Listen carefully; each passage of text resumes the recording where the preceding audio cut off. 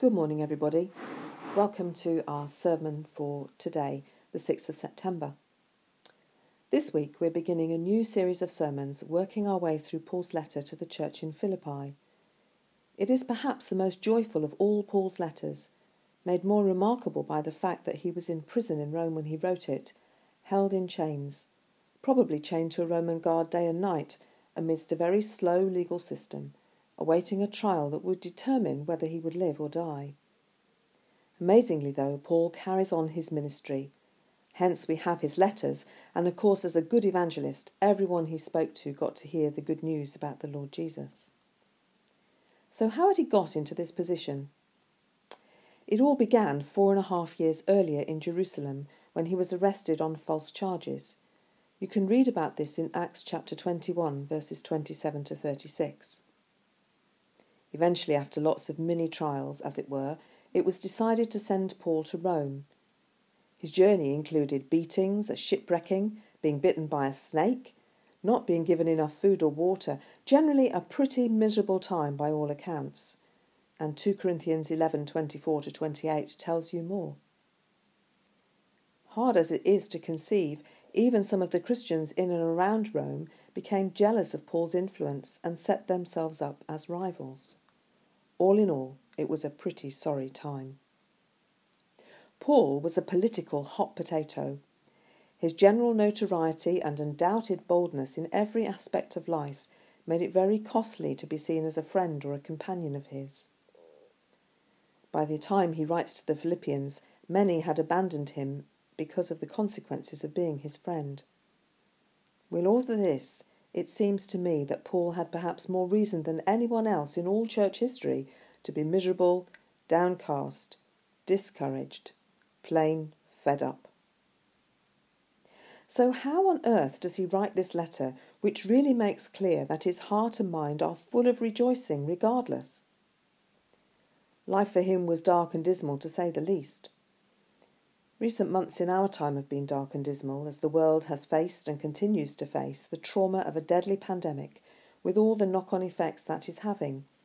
Economic difficulties, travel chaos, mental well-being issues, etc., etc. Our daily lives are already more fast-paced, hectic and full of stress than is good for us, but for many this has just increased even more. One commentator wrote, "Real joy is a rare commodity in civilised Western culture." And sadly that is even true in the church. I suspect we need more than ever before the message that Paul gave to the church at Philippi. Well, don't get me wrong, there are some rebukes, some corrections and some warnings in the letter, but somehow it always returns to the message of joy. Isn't it incredible that after and amidst all his suffering, Paul allows such joy to dominate his heart and mind? Does it help explain his unflagging faithfulness, his far-reaching influence, and his remarkable resilience? I think so, and I hope it's infectious. Writing letters back then was a little different to today. For a start, the signature went right at the beginning instead of at the end where we would put it. Right from the very first word, the Philippians know that this letter is from their old friend Paul and his young companion Timothy. Paul describes themselves as servants of Jesus. In fact, the Greek word is doulos, which is more like slave. Slaves were of an even lower position than servants, who were often hired for a particular project or a period of time, but when that ended they would be free to go. In the first century, a servant might even have a few possessions of their own, but a slave wouldn't. Indeed, they were a possession. A slave was entirely dependent on their master to provide for all their needs. They couldn't travel anywhere without their master's consent. Their entire life was lived to just please their master, their owner. And Paul says that he is like this as far as Jesus is concerned. This is whom he serves. This is whom his life is lived for. The chief aim of Paul's life was to please the Lord Jesus. And as believers in Jesus, we are designated as slaves too, but he is the very best master we could ever have, as he freely provides everything we could possibly need to live life well. It's a very high calling to a very lowly position, you might say. Paul then identifies to whom he is writing. all God's holy people. Some translations use the word saints in Christ Jesus in Philippi. These three words, in Christ Jesus, are really important in this sentence. Paul is reminding the believers that at one time they were not like this. They were not believers. They lived the raucous life of the Roman colony with its anti-God agenda. Now, however, they are people who follow Jesus, who are in communion with him, citizens of the kingdom of God. In Christ Jesus makes all the difference to who they are now. I wonder if you've ever thought about this. As one of God's holy people, a saint, what is different about your life to others? What do you pursue in life, and what do you avoid? The believers in Philippi had lots to avoid, and they would have stood out as very different people to the rest of society. Just take a moment to look back into Acts 16 and read again the story of the demon-possessed slave girl and the problems Paul caused by setting her free from that demon. Brings a question: do we stand out enough as believers of Jesus, do you think? Paul also recognises the leaders of the church in his greeting, the overseers and the deacons. These would have been men and women leading the church and seeing to the spiritual and physical needs of all the believers. Paul might be mentioning them as a reminder that they too need to read and understand the letter just as much as the ordinary believer. In fact, probably even more. He then continues with his familiar greeting: "Grace and peace to you from God our Father and the Lord Jesus Christ." This is his desire for his friends. He could not want anything more. Combining the Greek grace and the Jewish shalom, Paul somehow manages to reflect the intersection of both cultures in just 3 small words, as he endeavours to fulfil his calling to bring the gospel to the Gentiles, even though he's a Jew himself. In the midst of this greeting is the promised abundant supply of God to meet all our needs all the time. Remember, though, that this doesn't happen automatically. We have to ask for it. We need to set our hearts and minds on God, study his word and live in close fellowship with him. Imagine back then just how radical this would have been for all those who lived in a Roman colony that was like living in Rome itself. They were not taxed as much as others in other places. They would speak Latin, they would dress like Romans, they would eat like Romans, they would party like Romans. Making the decision to follow Jesus would not have been easy back then. Just like for many around the world, it still isn't today, as they face persecution of all kinds for their faith. Paul then continues on into the body of his letter. He had first met the people in Philippi 10 years before he writes. They were important to him. He had cared for them as a minister for some time, and his affection for them had grown. He planted other churches, true, but it seems that this one was somewhat special. And the next 9 verses contain perhaps some of the most essential aspects of Paul's care for other believers that he wants the Philippians and us to understand and copy before he goes on with his letter. This is what he has. First, a thankful heart.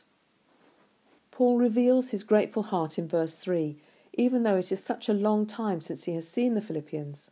He says he is offering prayers for them, verse 4. We call this intercession, praying to God on behalf of others. Paul is praying specifically for the Philippians, holding them before God. Such a thankful heart in intercessory prayer for other believers should surely characterise each one of us. It can be too easy to be diverted in our prayers, especially when we find ourselves in troubled times. But this kind of selfless praying is actually very good for us, as it takes our gaze from ourselves and refocuses it to others. Then he has a joyful spirit. I always pray with joy, Paul says in verse 4. The Message translation says, I find myself praying for you with a glad heart. It's hard to believe that it's an imprisoned man writing this, isn't it?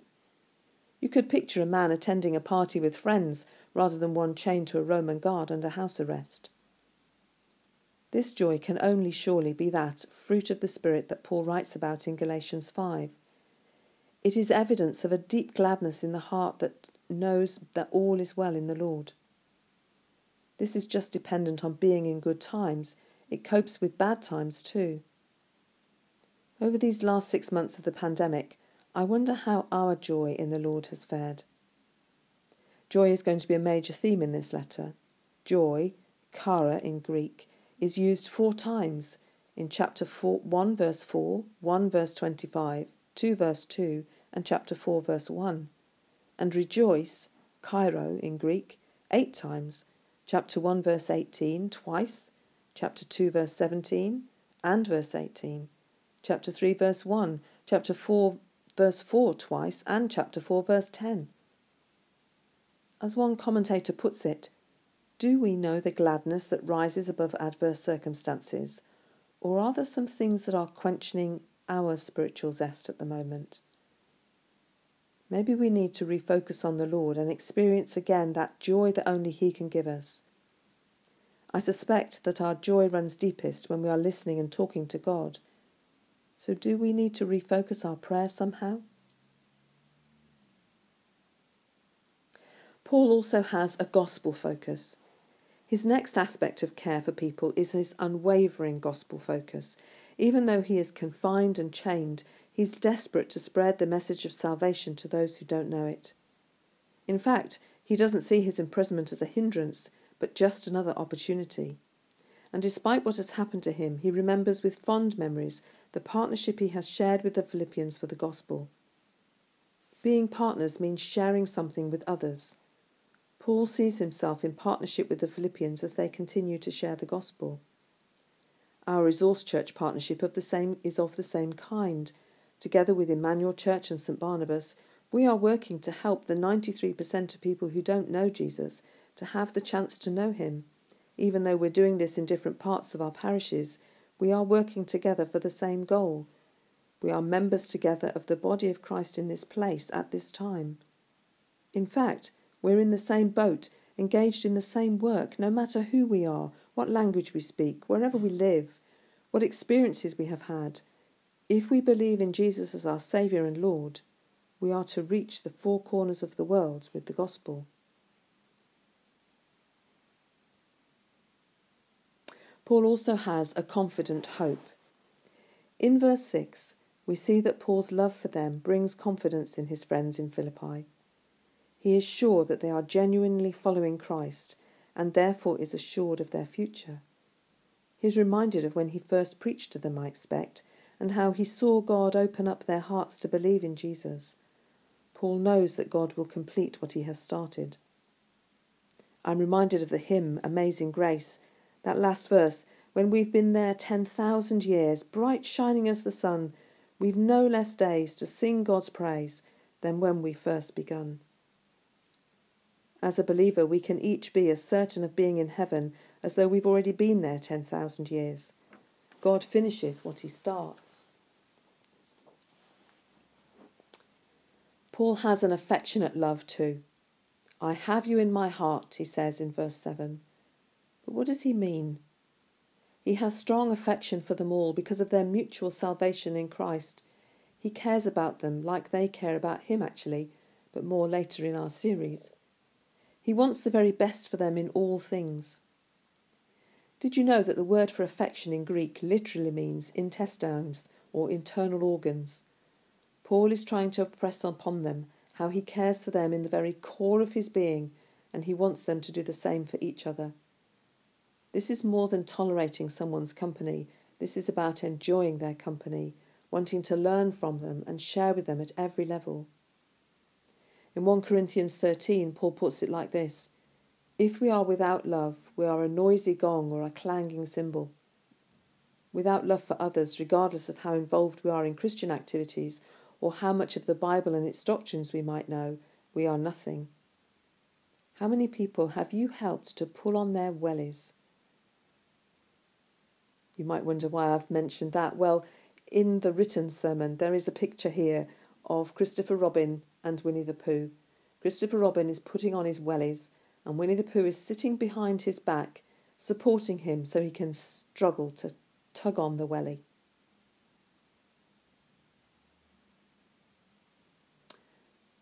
Paul is a passionate prayer. He concludes his section of the letter with a specific prayer for his friends, and I think it gives us all a template for our own prayers. Paul often writes about praying for other believers at the beginning of his letters. You can see in Colossians and 1 and 2 Thessalonians and Ephesians. He suggests that the more we love God, the more we'll find ourselves able to love others. Jesus thought this too, as he suggests obeying the greatest commandment, love the Lord your God with all your heart, soul, mind and strength, is the key to keeping the second greatest, loving one's neighbour. Matthew 22:37-40 help us think about that. Is this the best prayer that we can pray for someone? That their love for God and others would get deeper and deeper, do you think?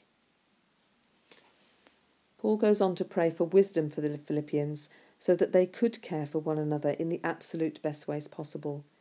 This would require them to be pure, sincere. Did you know that sincere comes from the words for son and judge? It was originally used to describe a piece of fine pottery that was judged in the light of the sun and found to be free of any cracks. Scrupulous merchants in ancient times would often conceal pottery cracks with wax, but held up to the sunlight the wax was very obvious. Paul is praying for love which is real, for characters that don't crack under pressure for his Philippian friends, and therefore for us too as readers of his letter today. Throughout his opening words we have been glimpsing Paul's heart, and he concludes it all with his highest desire for the Philippians' spiritual lives, that their love for others would abound to the glory and praise of God, verse 11. Ultimately, he wants their whole life to give honour to God. But we're reading this letter today. It's in the Bible, and so must be important for us too. I suggest that Paul might want the same for us, as he does for his Philippian friends. So what might this look like then in our everyday lives? We could see it all as a checklist to help us see how God is developing our spiritual lives. But also we must recognise that this is not just for Sundays, but for every day of the week. Well, I hope that this has whetted your appetite for some study over the next few weeks. As we continue to look carefully at this letter, then let's keep in mind that Paul is offering his hearers and readers of this particular letter to discover joy afresh, joy in our faith, joy in our church, and joy in the world. Dare we let the pursuit and promotion of the glory of God become our all-consuming passion? Paul did. Dare we?